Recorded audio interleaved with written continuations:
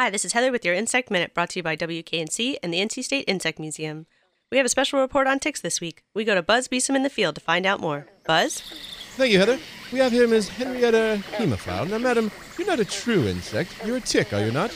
Yes, that's right. Our closest relatives are mites. And you're getting ready to add to the family, I see. I am indeed. Soon I will lay my eggs in the grasses around my habitat. And you just leave them there in the grass? Oh, they'll be fine. Soon adorable six-legged larvae will hatch and immediately begin searching out an appropriate host for a blood meal. Blood meal? Yes, ticks, male and female, need blood to continue development. Once the larva feeds, it molts into an 8-legged nymph, which after feeding develops into an adult. It can take quite a while to find the right host. It takes some of us up to 3 years to complete development, and some of us don't make it. I'm saddened, really. But it is hard to believe, what with all the ticks I've seen this season. Anyway, thank you, Miss Hemophile. Back to you in the studio, Heather. Thanks, Buzz. If you would like to find out more about ticks, how to identify them and the diseases they carry, visit the museum's website at insectmuseum.org, where you'll also find out information about our museum and read our blog where we talk about interesting stuff going on in the world of entomology.